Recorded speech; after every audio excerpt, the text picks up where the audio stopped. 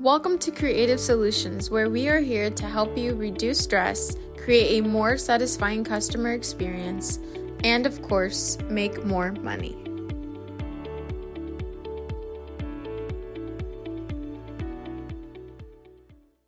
What up, everybody? It's Rich, and we are here today on the Creative Solutions podcast to talk about 10 important things to consider when choosing a brokerage. Now, we have had quite a bit of experience, or let's say Richard Sr. has quite a bit of experience with this.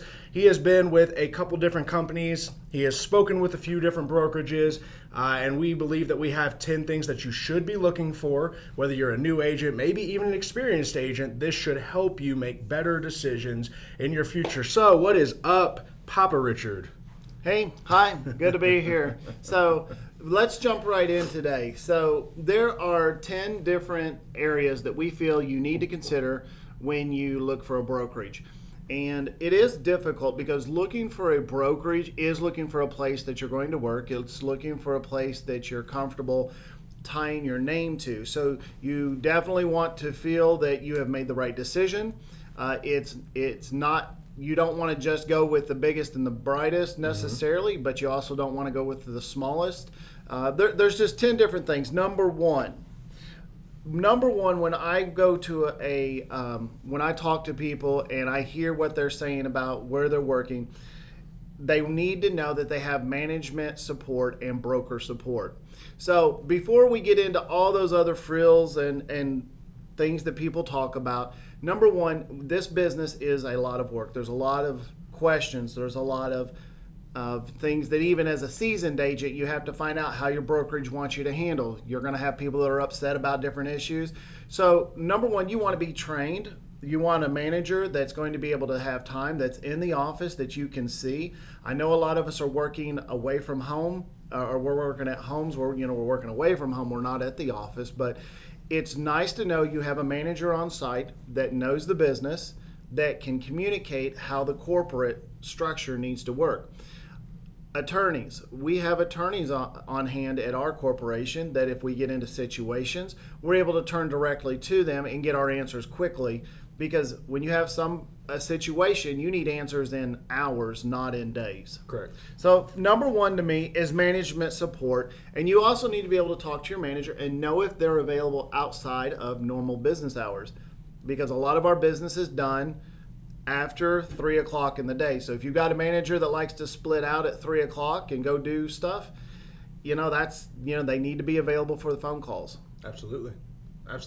I think that leads great into number two, by the way. You actually mentioned it. So with the management support, we need help with the training. Number two, we felt the training and the new agent supplies possibly that a brokerage is going to bring on was super important. Why are we thinking that's number two in this list? Well, so if you're trained on how to do things proper, you're not going to get into situations where you're causing stress to your buyers and to your sellers. Again, the professionalism of any company is not having mistakes. If you go to the car place to get your car worked on and you get your car back and it's not fixed properly, and you take it back to the dealership and you're like, hey, my car's not working right, the problem's still not fixed. It doesn't matter how nice they are.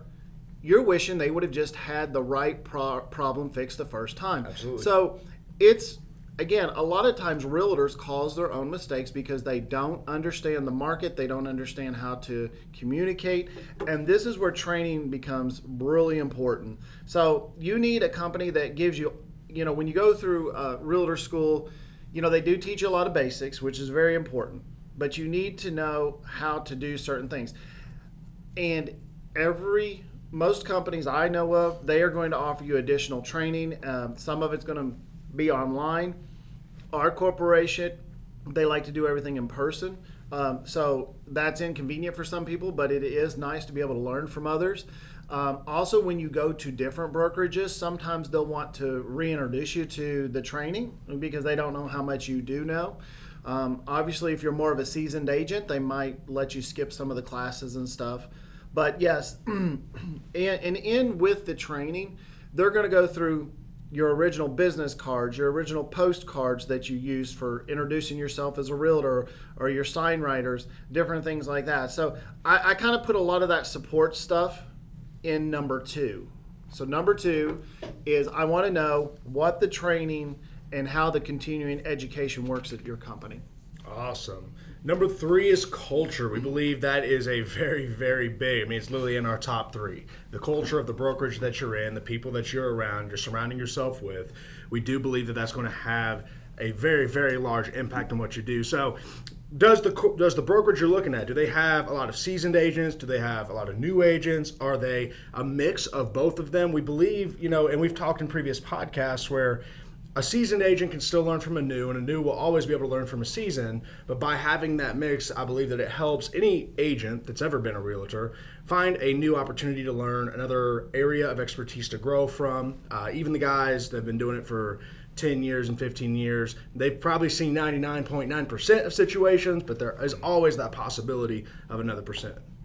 Okay, yes. Now, in with the culture, there's a few different ways to look at this. And so I've looked at, different companies over the nation and how their culture is. So when I talk about culture, I'm talking about from when I pull into the parking lot to what my office is like, to what the kitchen is like, to what the bathroom situation is like, to what my client's going to see. So if you're going to a company and they have plenty of parking for a lot of people to be at the company, because you never know when there's going to be multiple closings going on at the same time. Mm-hmm. I want a space where when I drive in, I feel safe, it's well lit, it's in an easy part of town for me to be in.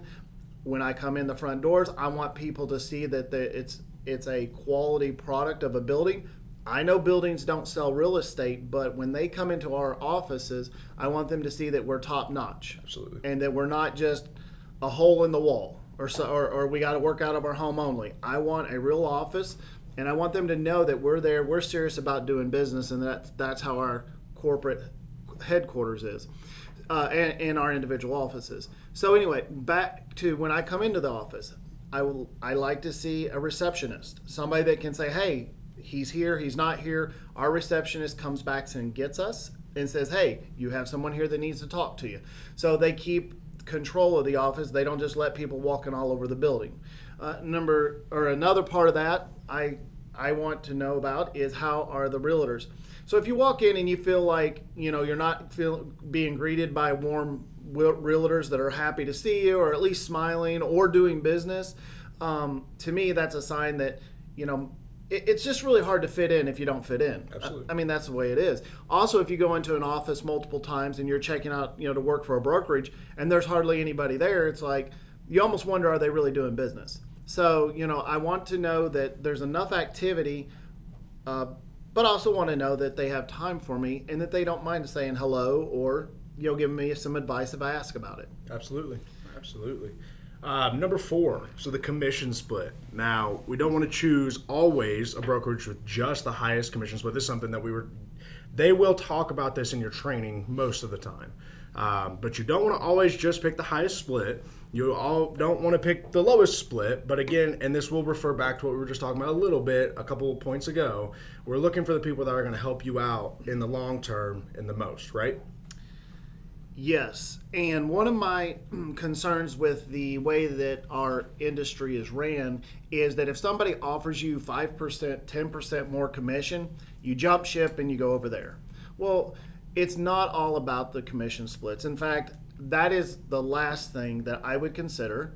I know I put it at number 4, but personally, the commission splits doesn't mean much. I would rather get 60% of a bunch of business than 80% of not much business.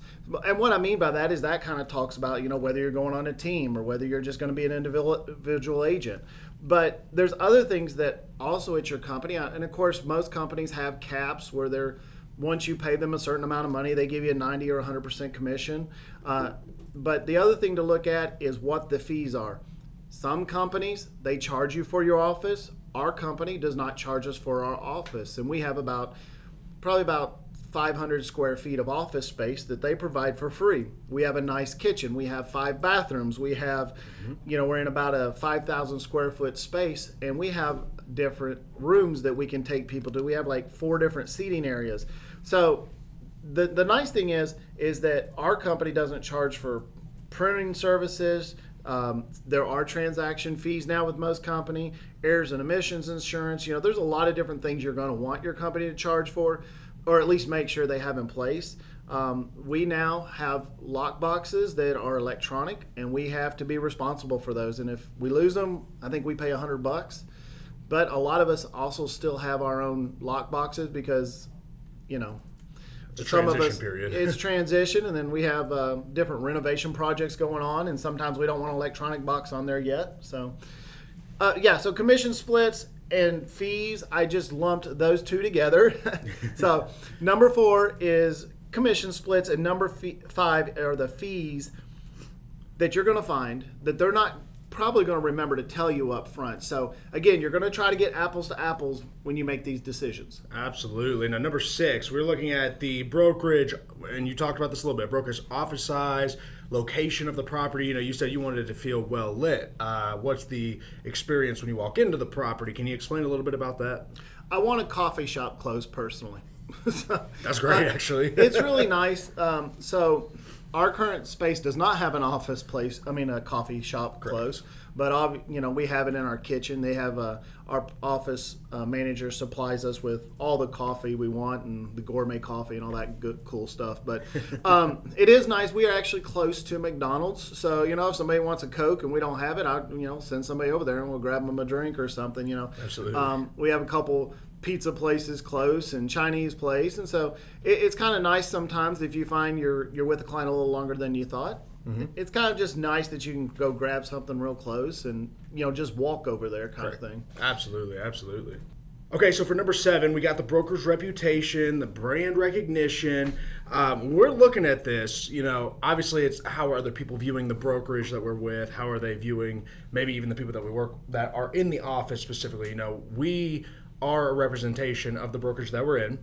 So a lot of times when we're working with other people, we're starting to see maybe how a brokerage would work and stuff. If you're looking for a brokerage, how should you, I don't want to say judge, but how should you be looking at those different things to find out if this is really a good fit for you? It depends on your community size. So our current county only has 100,000 people. That means our town only has 25,000 people. So we are in a smaller community. So in our community, you might see more boutique offices. And what Absolutely. I mean by that is offices under 10 realtors. Yes. Sometimes that is the best place to go because they can control the local market. Whereas, local people will recognize that brand because it's been here for so long, so prominent in the community. Right. Whereas if you go to a bigger area and you're in a larger community with 1 million people, you can go with any of the national brokerages and people really, they recognize all of them at that point. So it's not much of a difference. A lot of times you'll find, I have worked at the very small boutique companies and made just as much money as I did working for the largest one in America. And so I don't think that your brokerage, whose ever name is on the sign, that does mean something, but it is really about you and who knows you and how you market and how you communicate, how you show yourself, how you present yourself. I like it that our brokerage here, there's 11 office buildings that are tied together within about a 70-mile radius. Now, I don't like to drive 70 miles to do business. I don't like to drive over 10 miles. That's my personal space, and that's how I operate. The other people on my team are happy to drive a little bit further. But I know that if I'm in a different office or location, I can stop in any office. My key fits all the buildings. Yep. They're all keyed the same. All the passwords are the same, so we can jump right on Wi-Fi with our laptops or our iPads. It's a very convenient way of doing business. So I enjoy having the ability to go to any other office. My key worked there. So if I am doing business in that area, I still look professional. I still have everything in that office that I need. And everybody's very welcoming. We have a lot of agents that come to our office because, again, they're coming from 30 or 40 miles away, and it's easier for them to meet that client here. So one of the biggest things in this day and age, we seem to see that transition coming of being on the internet, and we believe that was very important, right? So our number 8 is internet presence. Are they active on social media? How do the websites look? Are they attractive? Are they user-friendly when they're looking at stuff? Maybe even do they have links to agents' individual sites? Now, I know you do come from the older era of real estate where maybe the internet, it really wasn't as prominent, and you've grown with this business, the real estate, everything, as this internet's being implemented and as social media has been starting to come on. How do you see that as an importance for these newer agents coming in or some seasoned agents looking to switch over? What should they be looking for on the internet? I think you need to look for a company that is willing to be forward thinking on the social media aspect and on the internet presence. Now, I don't want to compete with my company. So, I don't want my corporate or the name of the company I work for to come up more often than my name. I mean, I obviously want my name for them to call me. Correct. But I do want a company that's active on social media.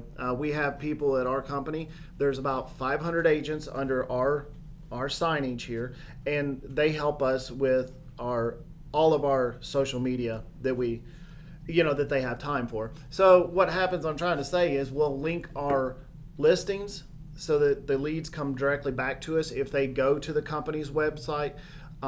The company's website will generate phone calls that brings it into our offices, which takes us into number 9, and that's talking about referrals and leads. So referrals and leads are very important, and your referral, your pipeline system, your space that you work in, your sphere, that is how you're going to do your business. You don't want to have to pay referral fees or pay for internet leads, for every deal you get. You want to get some of them just because people call you because they like you.